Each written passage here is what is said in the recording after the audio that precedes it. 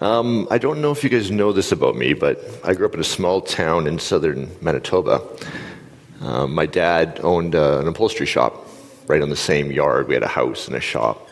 But my dad got sick. And so he couldn't really work.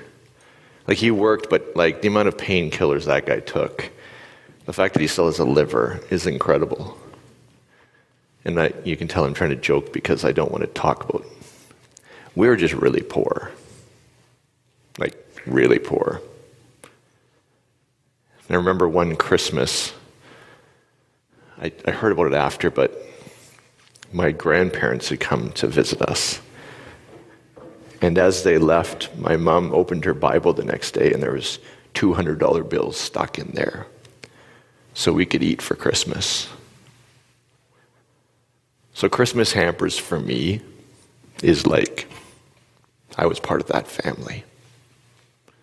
And so when we bring on 20 families every year and buy them hampers, I am all over that because I know what it's like. And I wasn't even the parent, I was the kid. I can't imagine what my parents would go through to not be able to buy gifts or to not be able to have anything for Christmas. And one of the things that I always look for is I want to help the people who need the most help. I don't want to show up at someone's place with a Christmas hamper, and they have a brand new BMW on the driveway. That doesn't feel that good, does it? We partnered with an organization that takes parents who are developmentally delayed. This means that these parents will never be able to learn or be more skillful than they currently are, and most of them are less skillful than their children. They will be on AISH, which is a support program for Alberta government, for the rest of their life. They can't do any better. They can't pick up side jobs. They can't do things to just get a little extra for Christmas. So these families profoundly need help. They live from AISH check to AISH check to AISH check. Sometimes their kids are doing their finances. So when you talk about families who need help, my family, it was beautiful, but these families need help. So if you want to put your dollars in a place that changes lives, I can't recommend these families enough. 20 families who are trying desperately to keep their kids in the house when they don't really have all the skills they need to do that. And this year we're giving them a way to make a beautiful Christmas for their families. Something that they wouldn't have. This isn't oh, look, we're going to get a little bit more. Without this, we're getting nothing. Our kids are getting nothing. So if you're interested in doing this at all, I can't recommend this enough. We started with 20 families. I'm going to look back at Willow, who's running the table. Probably we started about 80 families, 80 people. We're down to about 16 people left. If you want to sponsor them, you go outside, there's a table out there, grab a card. If you're online, go to friendchurch.ca/hampers, and you can sign up to basically buy them gifts. It's a blast. You go to the store. I always pick the kids who want Lego because I love Lego. And I know there's a cap on it. I may or may not abide by the cap. I'm like, oh, this one would be way better, right? This like Millennium Falcon, that's killer. Really, I want it, but whatever. So if this is something you want to do, if you have a little extra this Christmas, again, I can't recommend this enough. These are families who profoundly need help. So you can go there. We also have, don't quote me, but I think the number is about $1,700 in gift cards. Some parents are just like, no, don't give us any gift. Just give us our kids. And we're like, no. What can we get you? And there's things like, well, if you can get us a Superstore card, the parents aren't going to buy themselves something. They're going to buy food and stuff like that. But still, for a parent not to struggle over Christmas is a pretty beautiful thing. So if you want to donate to that, you can go to friendchurch.ca/donate and just select hampers. Donate as much or as little as you want. $5 helps. $5,000 helps more. Think of it the next week. Just go on a coffee break and don't buy any coffees and just use that money. For them, that's a significant amount of money. So again, friendchurch.ca/hampers. I can't recommend these families enough. Thanks, everyone. Hi there, my name is Kelty, and this is the part of our service we call charitable giving, although I felt like Vince was veering very close to just rolling right into charitable giving there.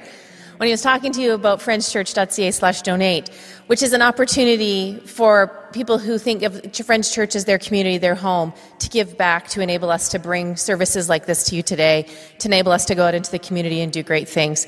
So while you're there looking at the Christmas hampers, if you don't already donate to Friends Church, please do consider it. You can give a one-time donation, or you can set up for pre-authorized giving, which allows you to give on a monthly basis. The pre-authorized giving we really like because it lets us set a budget. We kind of have an understanding then of what we can expect to have as the year goes on. The other thing is, a couple of weeks ago, we rolled out a push to say, look, general donations have been a little bit down this year. We're looking for about $20,000 to help bridge the gap between now and the end of the year. I was chatting with Vince this morning, and he said, after the first week, we were halfway there. So fantastic. And he said, now we are well past $20,000. And I will fully admit that I said, do we tell them that? And we totally agreed that we should tell you that, because that is something to celebrate. That is something where this community has heard the call, has come to help us out, and has made that amount. And what that does is allows us to have some cushion going into next year. But do not take your foot off the gas.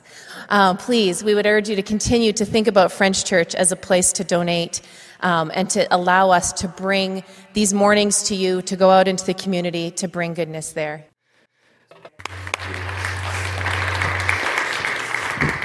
I really hope she was listening, because that was beautiful. That was for your wife? Do you have green eyes? If you're going to sing me that song, I do. She's like, I was practicing this last night. She's like, yeah, I'm the only green eyes, right? How long have you guys been married? Oh, geez. Yeah. I was there. Spot, come on. Yeah, you married us. You told me. The other day? We got married in 2014. Okay. Yeah. Now, I was at a show on Friday, date night. So me and my partner were out at a show, and halfway through a song on both the acts, they made a mistake, and then they just lost the plot and stopped singing. Oh, really? Yeah. And I had this moment where I was like, man, I'm spoiled that I get to listen to you guys every week. We make mistakes every single. But you don't stop and just fall apart, and like, the guy's got this low, you just like, he fell apart. So how long have you been singing? I started singing, my earliest memories would be a very traditional church. Okay.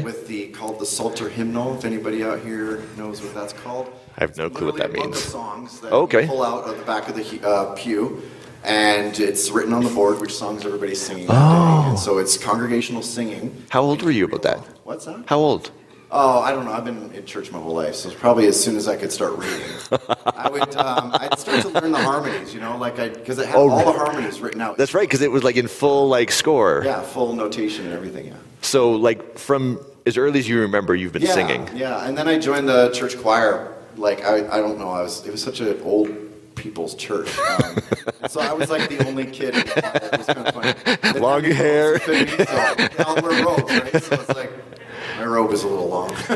And when did you start performing where you started leading like this? Yeah, church still too. Yeah, I started doing backup tracks. So a singer is my first love, and I do enjoy writing music as well. But playing instruments, although I know how, I'm not going to be a maestro ever.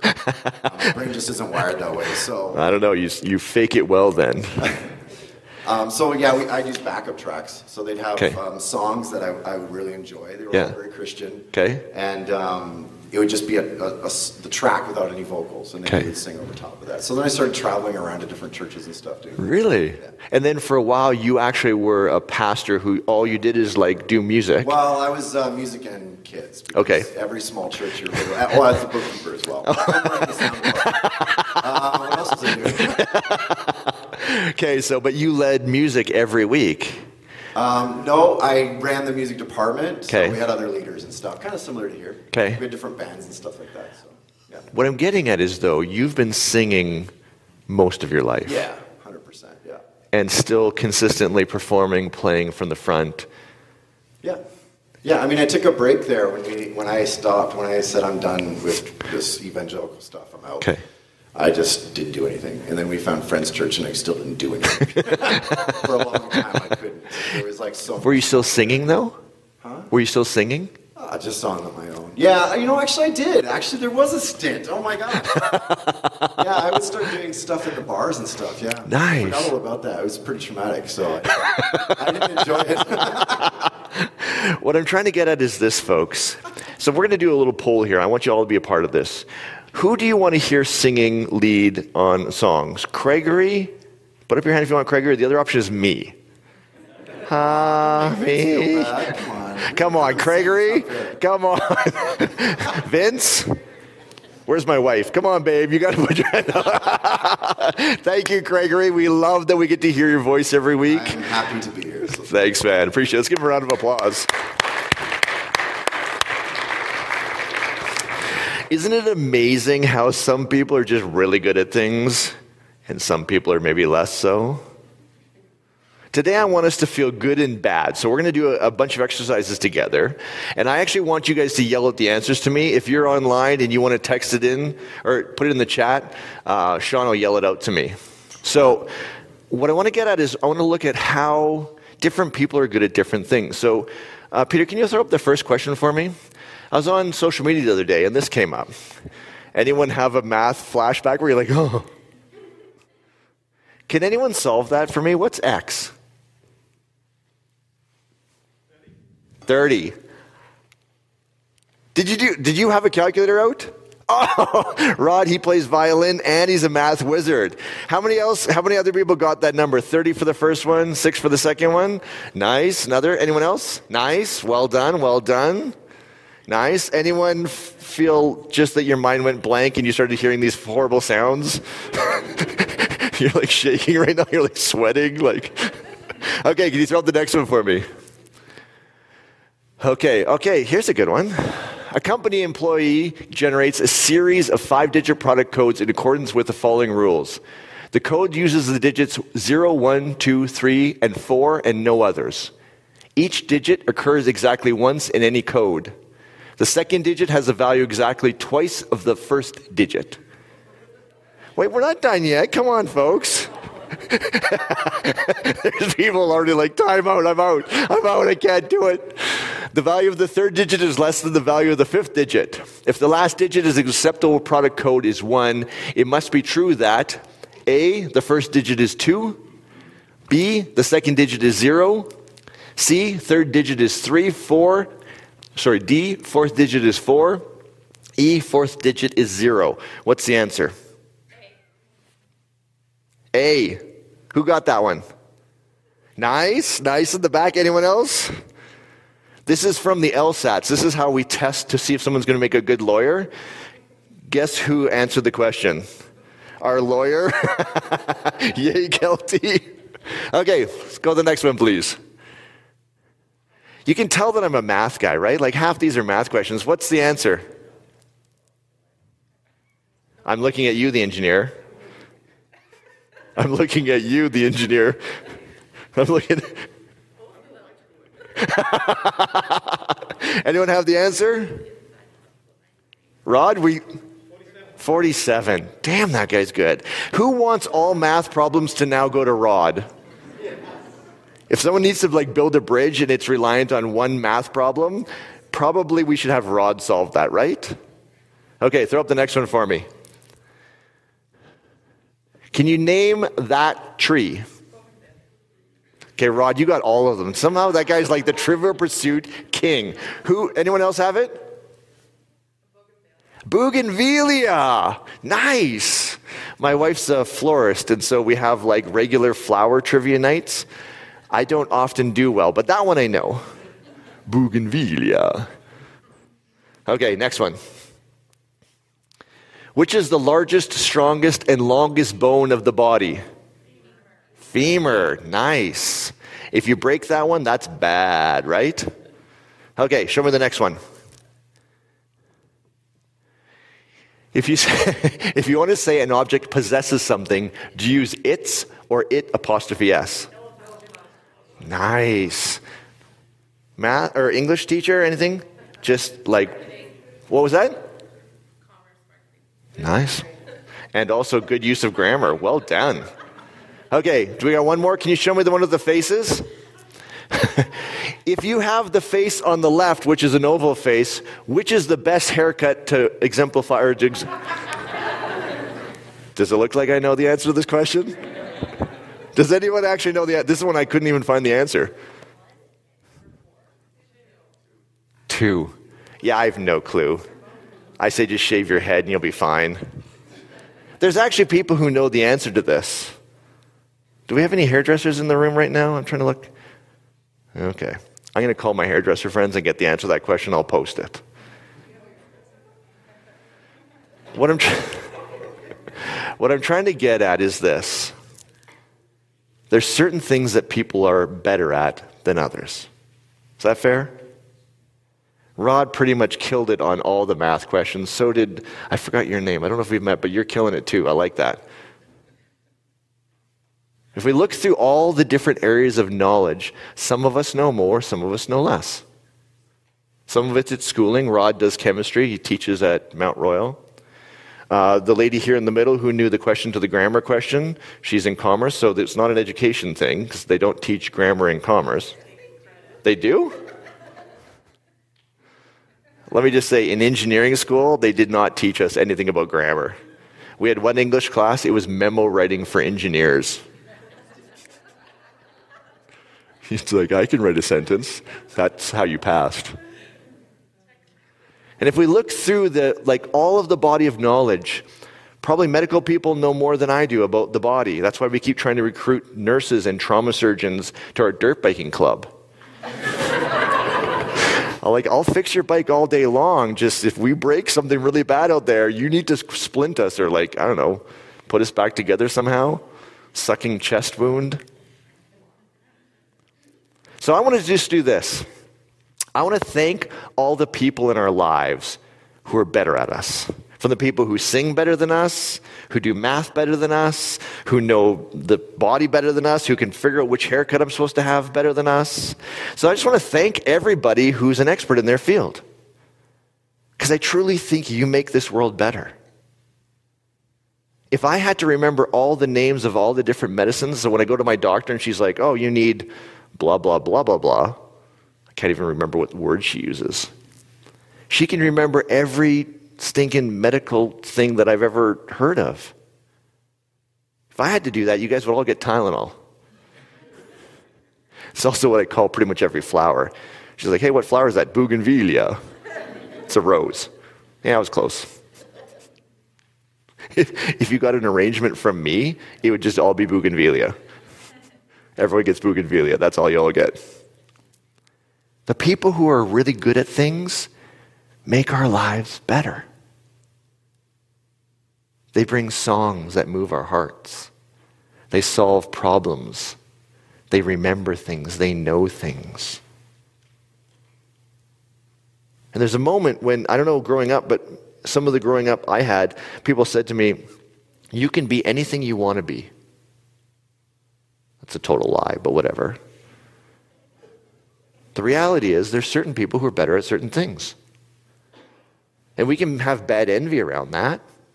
I'm jealous Gregory's beautiful stinking voice and makes us all swoon, and my voice is all growly and it sounds like I have a cold half the time. Or we can celebrate the beauty of people who are better than us, who bring better things into our lives because they can do something we can't. I want you to hold that thought. We're going to come all the way around and catch that again. This is the final week of our commandment series. I don't know about you guys, but this series has blown my mind so many times. I love doing series when I just feel like I come out going, wow, I learned something. And today we're going to do a commandment that I've wrestled with for months, probably years. It says, thou shalt honor your father and mother. Of all the big commandments, why is that one there? Now, all you parents are like, Vince, shut up. This is the way I control my kids. But seriously, this one's up against, thou shalt not kill. What if I had bad parents? What if I had dysfunctional parents? What if I had just horrible parents? What if I didn't even have parents? Or was raised by my grandparents or, whatever? This one is on the top of the list. Thou shalt honor your father and mother. I sat with that forever, and I started to think, who first wrote this one down? And that's where something snapped for me, and it totally changed everything. Remember, this was written down probably, let's say conservatively, 2,000 or 3,000 years ago. But it was in oral conversation before that. And the people who first worked on this actually were nomads in the ancient Near East. So this is like Israel area, that whole area. They're basically small family units moving around, following the grazing for their herds. Probably 10, maybe 20 people. Parents, kids, grandkids, maybe great grandkids. Family units. And here's the key. They couldn't read. Have you ever thought about what it would be like to not be able to read? When I go to the grocery store, it takes me 7 minutes to drive from my house to the grocery store. I'm at my house, I remember what I'm supposed to get at the grocery store. When I show up at the grocery store, do you think I can remember what I'm supposed to get? So what do? I have a grocery list in my phone that I write everything down. And suddenly I can remember more than I could before. But writing does more than just allows us to remember more. It does this really profound thing, because in the ancient Near East, when you look at those nomad groups, the only learning you could have was learning that you got or the people around you got. There was no way to capture the learning of other people in writing and read it, because they didn't have writing. Think of how much you learn from writing. Something breaks on my truck, what do? I go online, 2007 Xterra, blah, blah, blah. Someone's written or come up with it. I will never meet them. I will never see them. I probably won't even know their name. I'll only know their pseudonym online. But I'll be able to learn from their experience.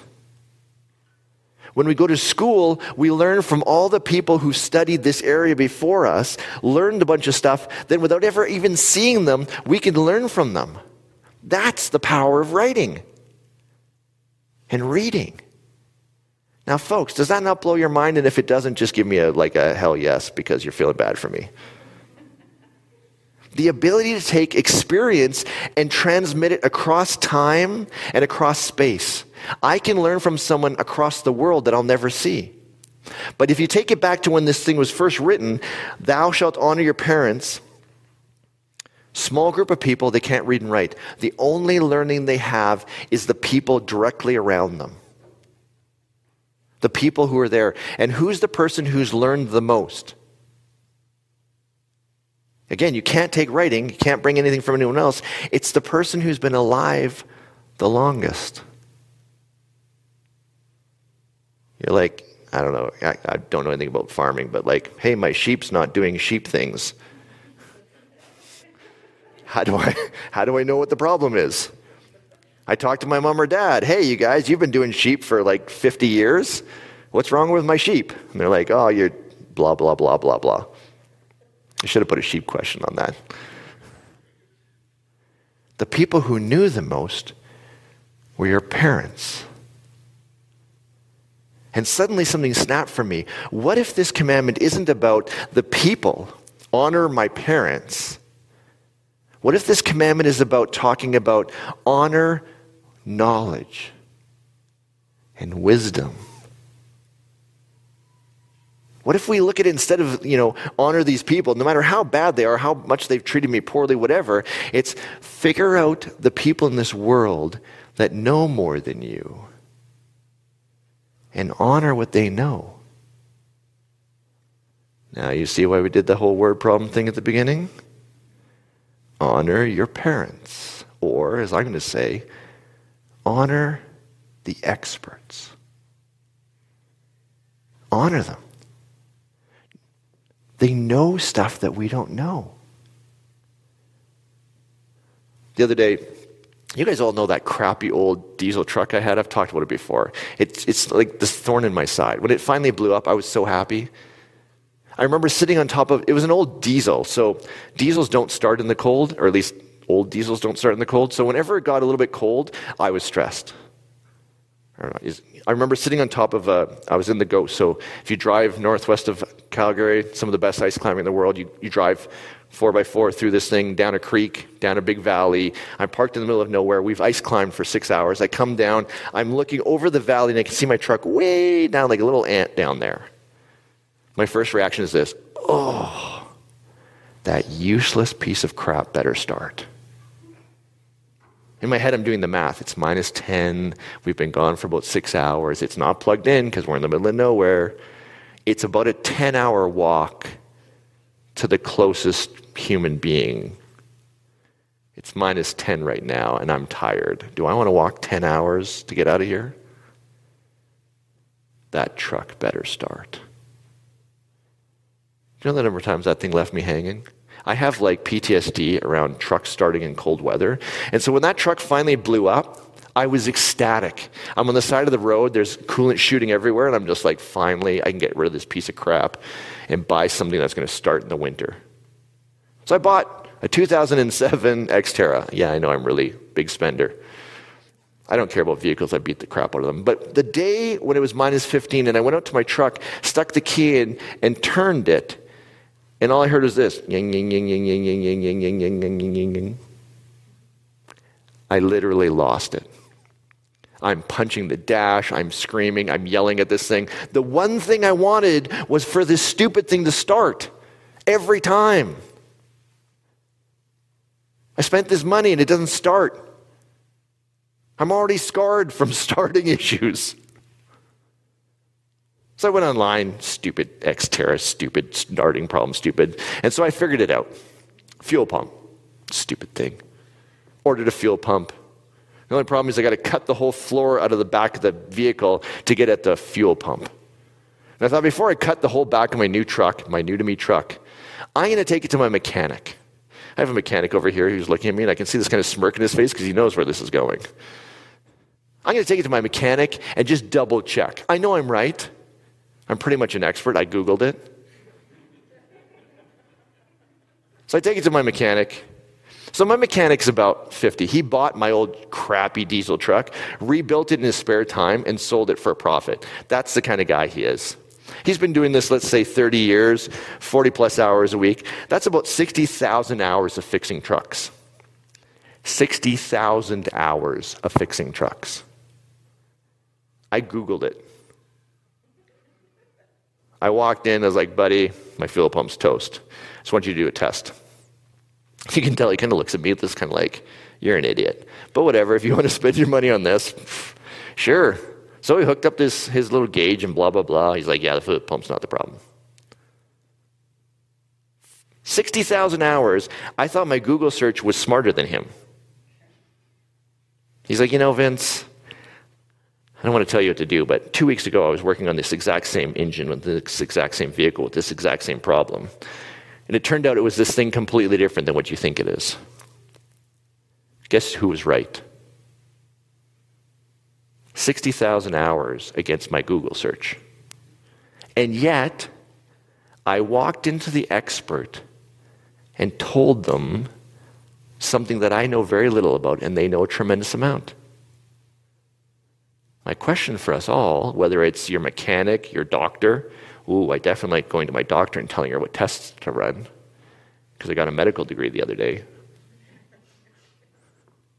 One of my doctor friends says, your Google search does not trump my medical degree. How much of our lives do we spend pretending we're the expert when there's people around us who know infinitely more? Infinitely more. How I handle my money, my relationship with my wife. I'm divorced already. My best thinking in relationships end in a marriage. Why would I trust what I know about relationships as opposed to an expert? Think about that for a second. How many parts of our lives do we ignore the experts?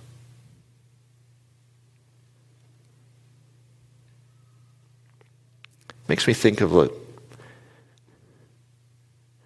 what makes somebody an expert? If experts are actually knowing more than we do, what actually makes someone an expert? I used to think I was the expert, so I'm going to give you guys some jargon. In old school traditional language that Craig was talking about, the Jesus character has this idea around it called the hypostatic union. I know, geek, just, Charlie Brown that word, whatever. I thought I was an expert in the hypostatic union. I spent a year studying the hypostatic union. I knew more about it. So when we're sitting around the lunch table having drinks, when the hypostatic union came up, I was like, oh, allow me. I'm an expert in the field. When I got to my master's degree and I started learning original languages, starting to do some research, it's almost like I looked over the edge of the cliff of the hypostatic union and I realized there is a chasm so deep here that I didn't even know I was on the edge of. I'm not even in the chasm. I'm on the top looking into the chasm going, I didn't even see it.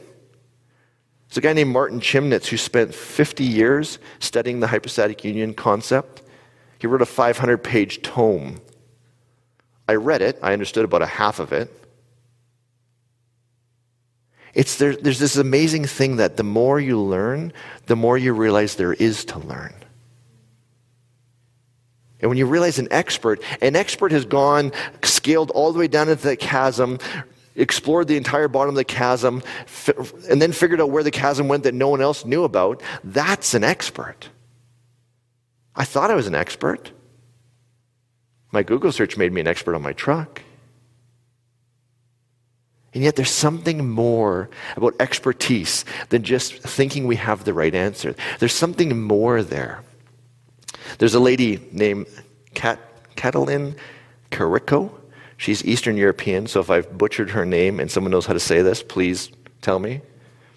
She's basically the grandmother of messenger RNA technology. It's a way to communicate directly with our biology. She spent 12 years going to grade school. 12 years. Got her grade 12 degree. Then she spent 4 years getting her undergrad degree. Then she spent another 2 or 3 years getting her master's degree. That was just so she could learn the language, kind of the basic language around messenger RNA technology. She then spent 3 more years on her doctorate learning new things about messenger RNA that no one else knew. Then she spent another number of years in her postdoc doing more research on it. Then, because she hasn't got enough expertise, she spent 30 years in a lab trying to figure out how to make messenger RNA work. Is anybody here more educated on messenger RNA than she is? If we summed all of our knowledge on messenger RNA technology and we put it all together, would we know more than she does? She has forgotten more about it. I'm going to do this out of order. Peter, can you throw up that Edison quote? Thomas Edison famously puts this quote up. He says, can't remember, I have not failed, I just found 10,000 ways that it won't work. She spent 10,000 times trying messenger RNA technology, and it didn't work until she figured out a way to make it work. Isn't that an incredible accomplishment? That's expertise. So here's the thing I want to say to you. Why do we follow experts? I'm going to come back to her in a second. Why do we follow experts? Is it because there's a commandment that says honor your parents, which I'm saying is honoring expertise? Think about these commandments. Why are they there? Commandment starts, honor your parents, honor expertise. Then there's this next line. It says, so that you may live a long life, and a life will be good for you. Essentially this. Honor expertise because your life's going to be better. My best thinking got me to a divorce. Pretty hard going through a divorce. It's pretty painful. I don't recommend it for anyone. Even when you need it, it's pretty painful. If I would have taken the advice of expertise, maybe I could have avoided that. Maybe I could avoid that with my wife now. We follow expertise not because there's some intrinsic spiritual good. We follow expertise because it makes our lives better. I took my suspension of my dirt bike into the shop the other day, didn't have enough time to work on it. Get a call from the guy.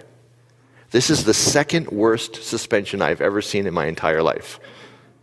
Who did this? I was like, I always do my own maintenance. I was like, yeah, that might have been me. He's like, what were you thinking? I was like, I don't really know anything about suspension, so I was just kind of winging it. Take my bike out on yesterday. It is so plush and beautiful and lovely. Expertise makes our lives better. So what should you look at to find an expert? Right? Every Joe Schmo on the internet says, I read one thing, I'm an expert. But what's the things that we should look for to pick our experts? I have a few of them that I just thought about. Time in the area. Catalin, what was it, 17 years just to learn enough to be able to study the area of her expertise. Then another 35 years, 30 years in the lab, another 5 years in her doctorate and postdoctorate. When you're looking for an expert in any field, look for somebody who's been there for a long time. There's almost no areas in our current knowledge set that you can learn overnight. Almost all of them need years and years of work. You want someone who's tried things 10,000 ways and they all didn't work to figure out the way that worked. You want to have that level of knowledge. So think through. I've been doing this all week. How did I pick that expert? Suspension expert, Vince. My buddy has been setting up bikes for 20 years. Think of who you hold as the expert. Is your doctor who's prescribed and treated more illnesses in the last week than you've seen in your whole life? Is your mechanic? Relationship expert? Financial guru? Time in the field. Second one. Are they speaking in an area that they're actually experts in? Has anyone seen this where someone's an expert in one field and so they're really smart, but they think that it makes them smart in all the fields? It's not really how it works. The other day I read a paper from someone sent me. It was a really good paper until I realized it was about human immunity, but it was written by a veterinarian. I got to the end and I was like, wait, what? Look for people who have actually done the work in the field that they're speaking to. When you want to ask about your car, you don't call the lady who figured out messenger RNA. You call your mechanic and say, hey, this is what's going on with my car. It's making this funny sound, yang, yang, yang, yang, and he's going to say, oh, yeah, I know what it is. Experts can correctly predict the future. They'll say, hey, if you use that bearing in that area, it's not going to work. And guess what? It doesn't work. They don't look from the past or in the future and say, oh, of course that bearing's not going to work. Why'd you use that bearing? No, an expert has tried so many different bearings that they know which bearing's going to work. An expert has tried so many things that they go, hey, look, if you try this in this context, chances are it's going to work. If you invest this way, if you speak to your partner this way, if you interact with work this way, this is probably what the future is going to hold for you. Finally, look for people other experts in their field recognize as experts. Picking experts is really hard. How in the world do I know if someone's an expert? They talk really like they know what they're talking about. Does that make them an expert? Because then everyone on Twitter is an expert. Look for people that other experts in the field. The reality is, that lady who designed messenger RNA, I tried to read some of her work. The language she's using is so out of my area of expertise, I can't even read her papers. How would I know if she knows her stuff? But if you read anyone else talking about messenger RNA technology, they will say, you got to read her work. You got to start there. She is the person. The reality is, though, we don't always listen to experts, do we? I know more than my mechanic. I did a Google search. Come on. So the question is, why don't we listen to our experts? Why do we ignore them? One, because we don't trust them. They made a mistake once. Made a mistake 10 times. I don't know. They failed 10,000 times. We don't trust them because we have values, beliefs, intuitions that don't fit the recommendations of experts. We're outliers. Some of us are so different that certain advice doesn't fit us. It fits the masses, but we're like, I'm on the far end. Or here's my favorite one. The main reason I think we don't follow expert advice is because we don't want to. My doctor says, Vince, don't drink Coke. Sugar's bad for you. Do I want to drink Coke? Yes. So what do? I ignore her. And then when I get diabetes, she's like, I told you, you idiot. But remember why we pay attention to experts. Because when we do, we learn the best of the best. We take the best learning in the world and we apply it to our lives get better. I'm going to end with the last story. I told you guys my house burnt down. I burnt my house down. I like to say my house burnt down. It sounds nicer than I burnt my house down. But the reality is I burnt my house down. Just had a fire outside, caught the house went down. We got out safe, lost everything. Spent a year working with my insurance company, and they were pretty good for the most part. Until the end, we were trying to figure out how much money they were going to pay me to rebuild my house. And we'd agreed upon a number, this big number, chunk. That was what my contract said. Once we agree to the number, that's the number you're going to get. But I wanted part of that amount of money in another part of the contract. I just wanted to take it out of this part of the contract and move it to another part of the contract. The lawyer over here is looking at me going, you did not, Vince. You can't actually do that. I didn't know that. So what I did is I said, hey, look, guys, I know we agreed to this number, but only give me a check for less than that number. And then I thought, they're going to take that tens of thousands of dollars and move it over here. Can you guess what happened? I finally called the lawyer. She's this lovely lady, comes out. I don't know. Lawyers in my brain are on TV, anyone watch Suits? $50,000 suits or haircuts or something like that. I was expecting she was going to come out in this killer designer outfit. She's got this frumpy thrift store cardigan on, and her hair is kind of funny, and her glasses are smart as a whip. Comes back 2 hours later, she's like, yeah, Vince, nothing in your contract says that you're going to get that tens of thousands of dollars back. Why didn't you call me before you signed? I thought, everything I see on TV is lawyers are overpaid. They just try and take advantage of you. If I would have hired a lawyer before I signed off on that, she would have told me there's no way you should sign off on this, buddy. Let me wrap up this message in the series. We don't follow expertise because somehow they deserve it or somehow we have to honor them. We follow it so we don't lose tens of thousands of dollars. So we don't pay for stupid tests that we don't need. So we don't go through divorces or sickness. We follow expertise to make our lives better, to make the world around us better. One of the parts of your spiritual journey that we focus on a lot is awareness. And here's the awareness I've been living with all week. What area of my life do I need more expertise in? Where do I need help? And why am I ignoring the experts? That's what I want to leave you with. Go through your life, parenting, finances, career, whatever thing there is, and ask yourself, would expertise help me here? And why am I ignoring it? How do I find amazing people that can help? So that the world becomes a better place. That seems worth it, doesn't it? Folks, I hate to tell you, but there's people that are smarter than each and every one of us. It's a good thing. They can help us if we're willing to reach out.